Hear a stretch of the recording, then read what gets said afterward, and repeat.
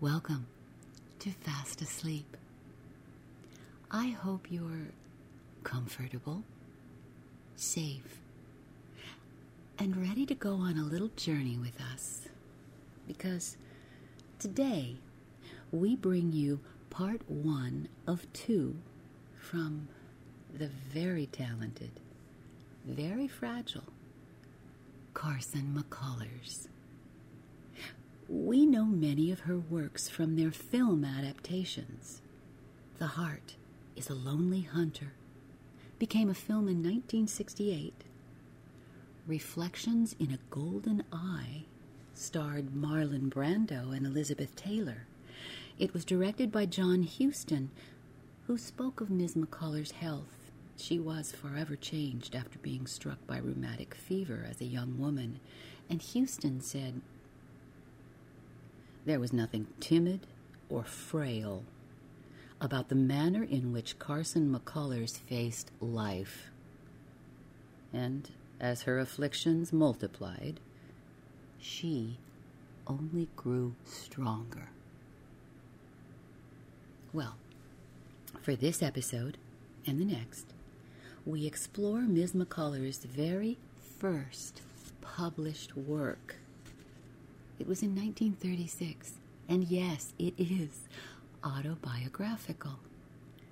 Just like the young girl in our story, Ms. McCullers studied piano from a very early age. Oh, and do you know the German word for a person who achieves great success at a young age? Well, tuck in, everybody, for Carson McCullers' Wunderkind.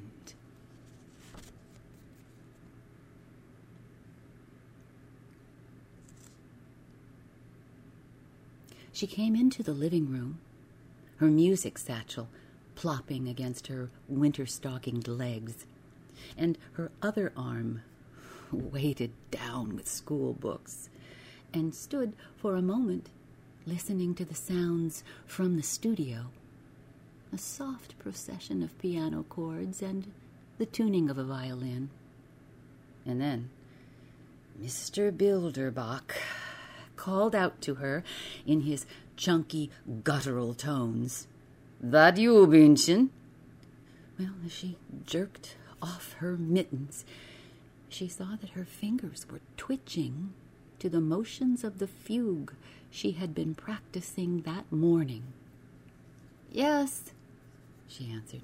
"It's me." "Aye," the voice corrected. "Just a moment." She could hear Mr. Lafkowitz talking. His words spun out in a silky, unintelligible hum. A voice, well, almost like a woman's, she thought, compared to Mr. Bilderbach's. Restlessness scattered her attention. She fumbled with her geometry book and Le Voyage du Monsieur Perichon before putting them on the table. She sat down on the sofa and began to take her music from the satchel, and again she saw her hands, the quivering tendons that stretched down from her knuckles, the short fingertip cupped with curled, dingy tape. The sight sharpened the fear that had begun to torment her for the past few months.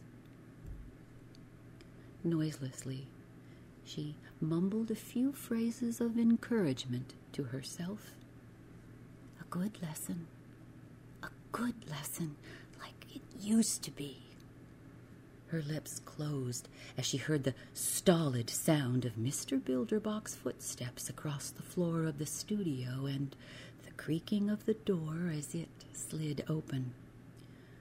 For a moment, she had the peculiar feeling that, well, during most of the 15 years of her life, she had been looking at the face and shoulders that jutted from behind the door in a silence disturbed only by the muted, blank plucking of a violin string.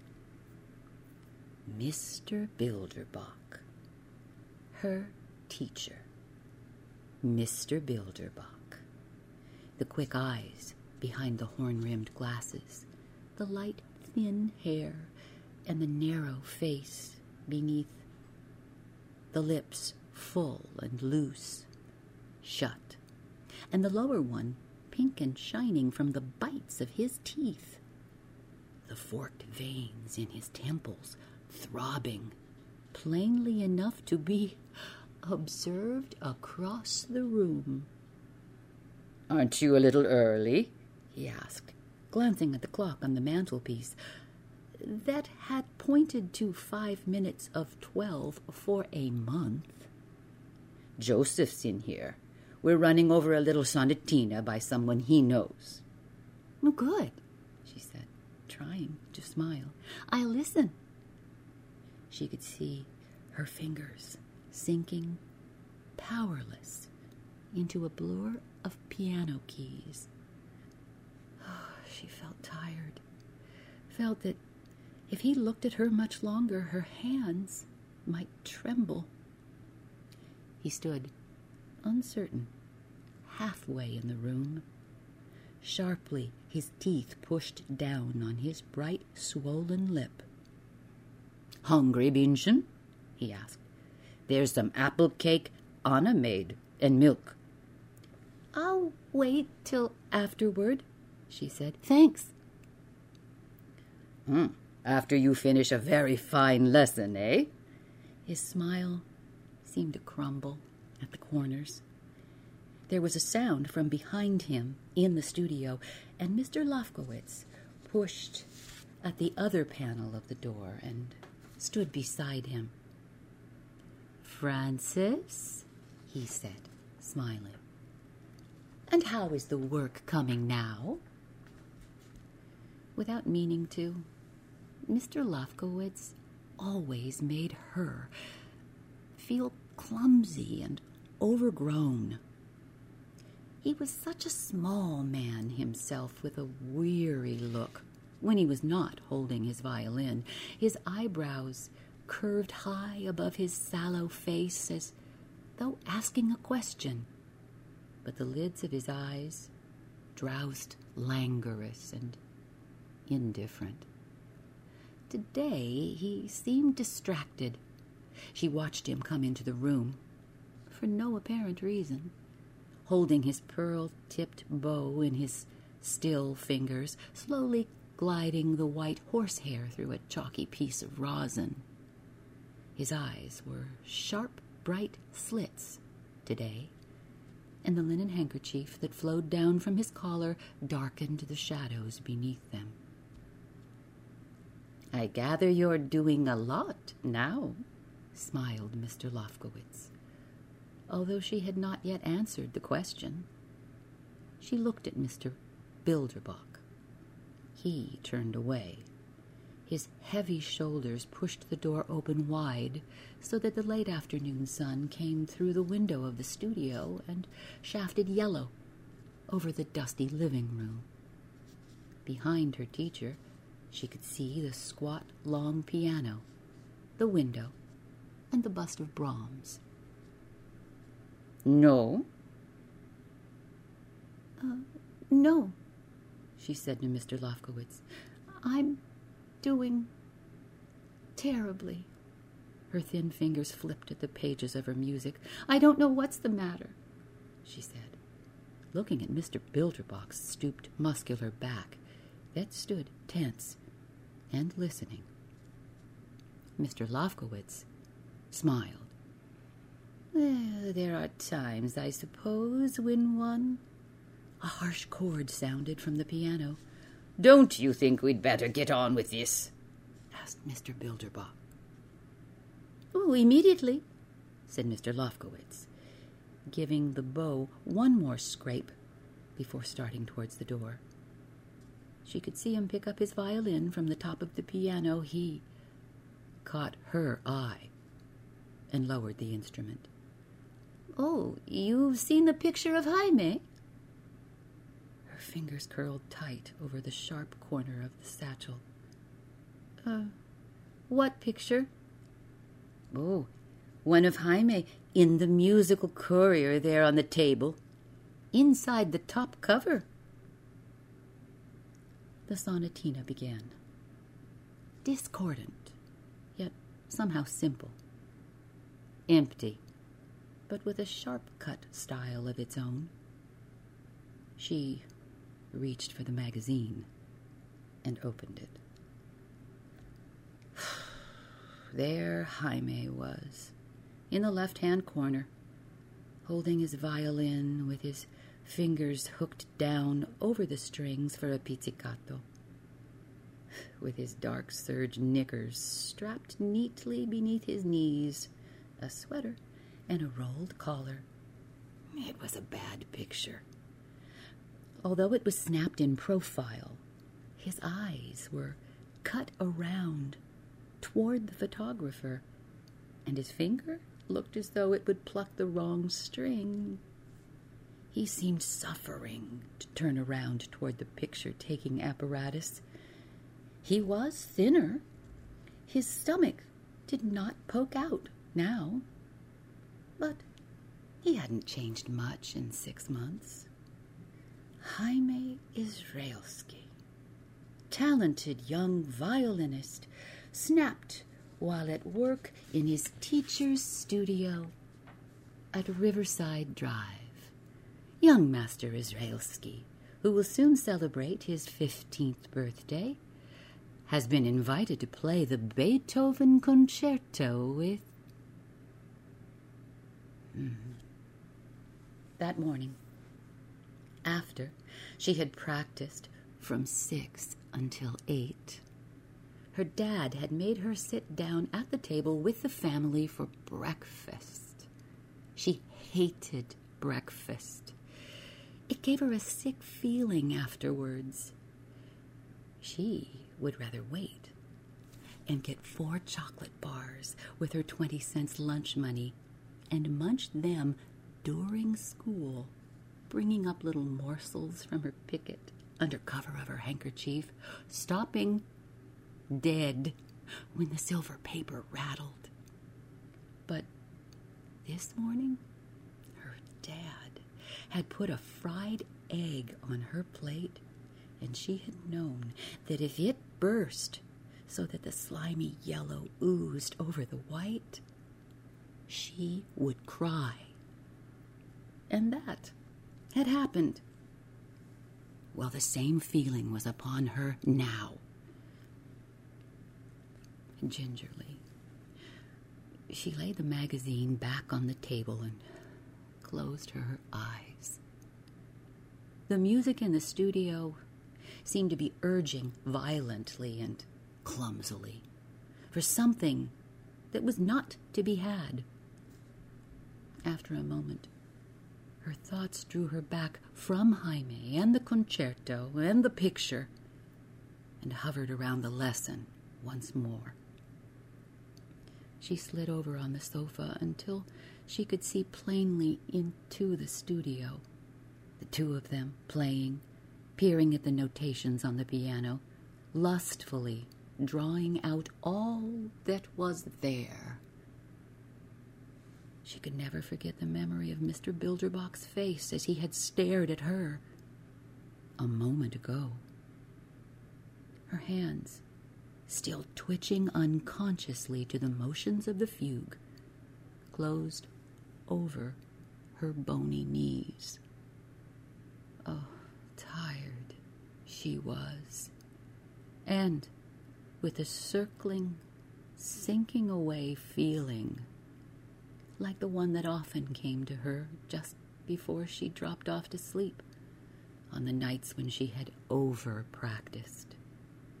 Like those weary half-dreams that buzzed and carried her out into their own whirling space. A Wunderkind. A Wunderkind.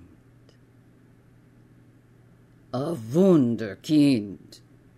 The syllables would come out rolling in the deep German way, roar against her ears, and then fall to a murmur, along with the faces circling, swelling out in distortion, diminishing to pale blobs.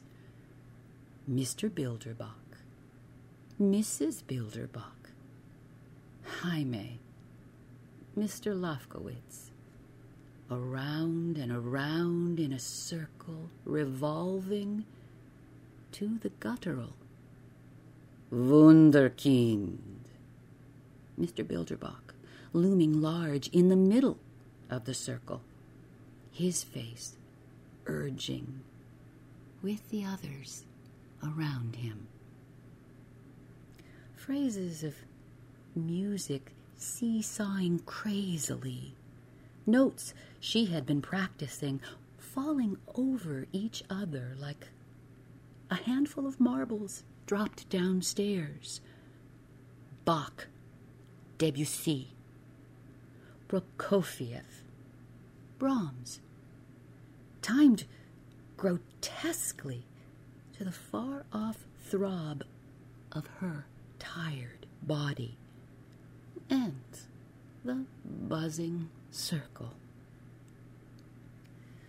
Sometimes, when she had not worked more than 3 hours, or had stayed out from high school, well, the dreams were not so confused. The music soared clearly in her mind, and quick, precise little memories would come back, clear as the sissy age of innocence picture Jaime had given her after their joint concerto was over. A Wunderkind. A Wunderkind. That was what Mr. Bilderbach had called her when, at 12, she first came to him. Older pupils had repeated the word. Not that he had ever said the word to her. Bienchen. She had a plain American name, but he never used it, except when her mistakes were enormous. Bienchen, he would say. I know it must be terrible, carrying around all the time a head that thick. Poor Bienchen. Mr. Bilderbach's father had been a Dutch violinist. His mother was from Prague. He had been born in this country and had spent his youth in Germany. So many times she wished she had not been born and brought up in just Cincinnati. How do you say cheese in German? Mr. Bilderbach, what is Dutch for? I don't understand you. The first day she came to the studio, after she played the whole second Hungarian Rhapsody from memory, the room graying with twilight, his face as he leaned over the piano. Now, we begin all over, he said that first day. It, playing music, is more than cleverness. If a 12-year-old girl's fingers cover so many keys in a second, that means nothing. He tapped his broad chest and his forehead with his stubby hand. Here and here. You are old enough to understand that. He lighted a cigarette and gently blew the first exhalation above her head. And work. Work. Work. We will start now with these Bach inventions and these little Schumann pieces. His hands moved again, this time to jerk the cord of the lamp behind her and point to the music. I will show you how I wish this practiced. Listen carefully now. She had been at the piano for almost 3 hours and was very tired. His deep voice, it sounded as though it had been straying inside him for a long time. She wanted to reach out and touch his muscle-flexed finger that pointed out the phrases, wanted to feel the gleaming gold band ring and the strong, hairy back of his hand. She had lessons Tuesday after school and on Saturday afternoons. Often she stayed, when the Saturday lesson was finished, for dinner, and then spent the night and took the streetcar home the next morning. Mrs. Bilderbach liked her in her calm, almost dumb way. Oh, she was much different from her husband. She was quiet and fat and slow. When she wasn't in the kitchen, cooking the rich dishes that both of them loved, she seemed to spend all her time in their bed upstairs, reading magazines or just looking with a half smile at nothing. When they had married in Germany, she had been a lieder singer. She didn't sing any more. She said it was her throat. When he would call her in from the kitchen to listen to a pupil, she would always smile and say that it was good, very good. When Frances was 13, it came to her one day that the Bilderbachs had no children. It seemed strange. Once, she had been back in the kitchen with Mrs. Bilderbach when he had come striding in from the studio, tense with anger at some pupil who had annoyed him. His wife stood stirring the thick soup until his hand groped out and rested on her shoulder. Then she turned, stood placid, while he folded his arms around her and buried his sharp face in the white, nerveless flesh of her neck. They stood that way, without moving. And then his face jerked back suddenly. The anger diminished to a quiet inexpressiveness, and he had returned to the studio. After she had started with Mr. Bilderbach and didn't have time to see anything of the people at high school, Jaime had been the only friend of her own age. He was Mr. Lafkowitz's pupil and would come with him to Mr. Bilderbach's on evenings when she would be there. They would listen to their teachers playing, and often they themselves went over chamber music together, Mozart's sonatas or Block. A Wunderkind. A Wunderkind. Jaime was a Wunderkind. He and she. Then Jaime had been playing the violin since he was 4. He didn't have to go to school. Mr. Lafkowitz's brother, who was crippled, used to teach him geometry and European history and French verbs in the afternoon. When he was 13, he had as fine a technique as any violinist in Cincinnati. Everyone said so. But playing the violin must be easier than the piano. Well, she knew it must be. Jaime always seemed to smell of corduroy pants and the food he had eaten and rosin. Half the time, too, his hands were dirty around the knuckles, and the cuffs of his shirts peeped out dingily from the sleeves of his sweater. She always watched his hands when he played, thin only at the joints, with the hard little blobs of flesh bulging over the short-cut nails. Oh, and the babyish-looking crease that showed so plainly in his bowing wrist.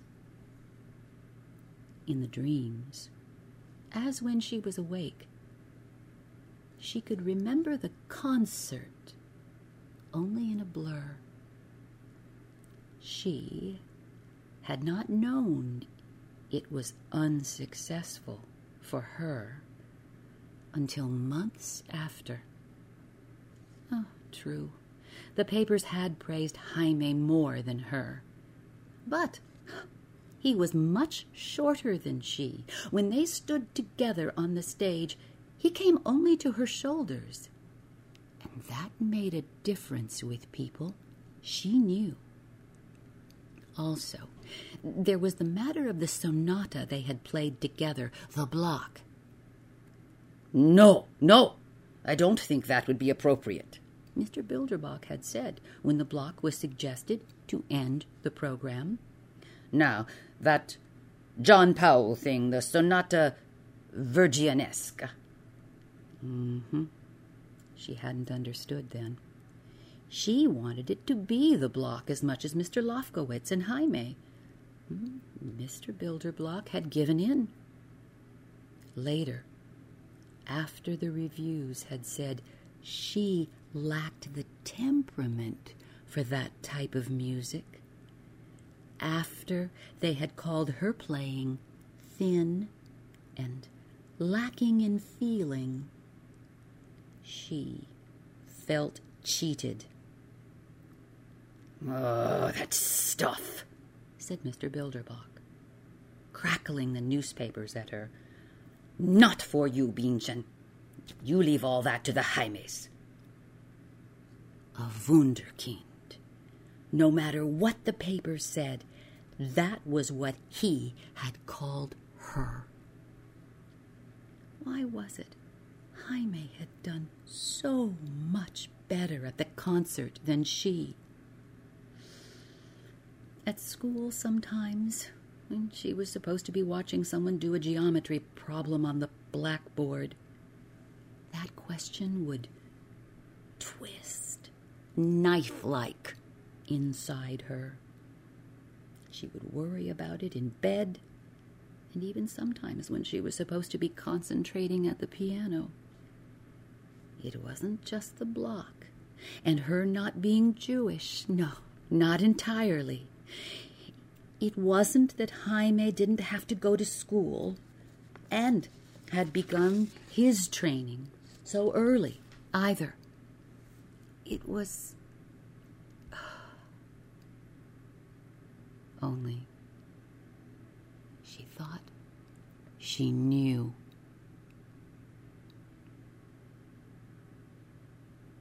And just what does Frances know? Please be with us in our very next episode to find out. Good night.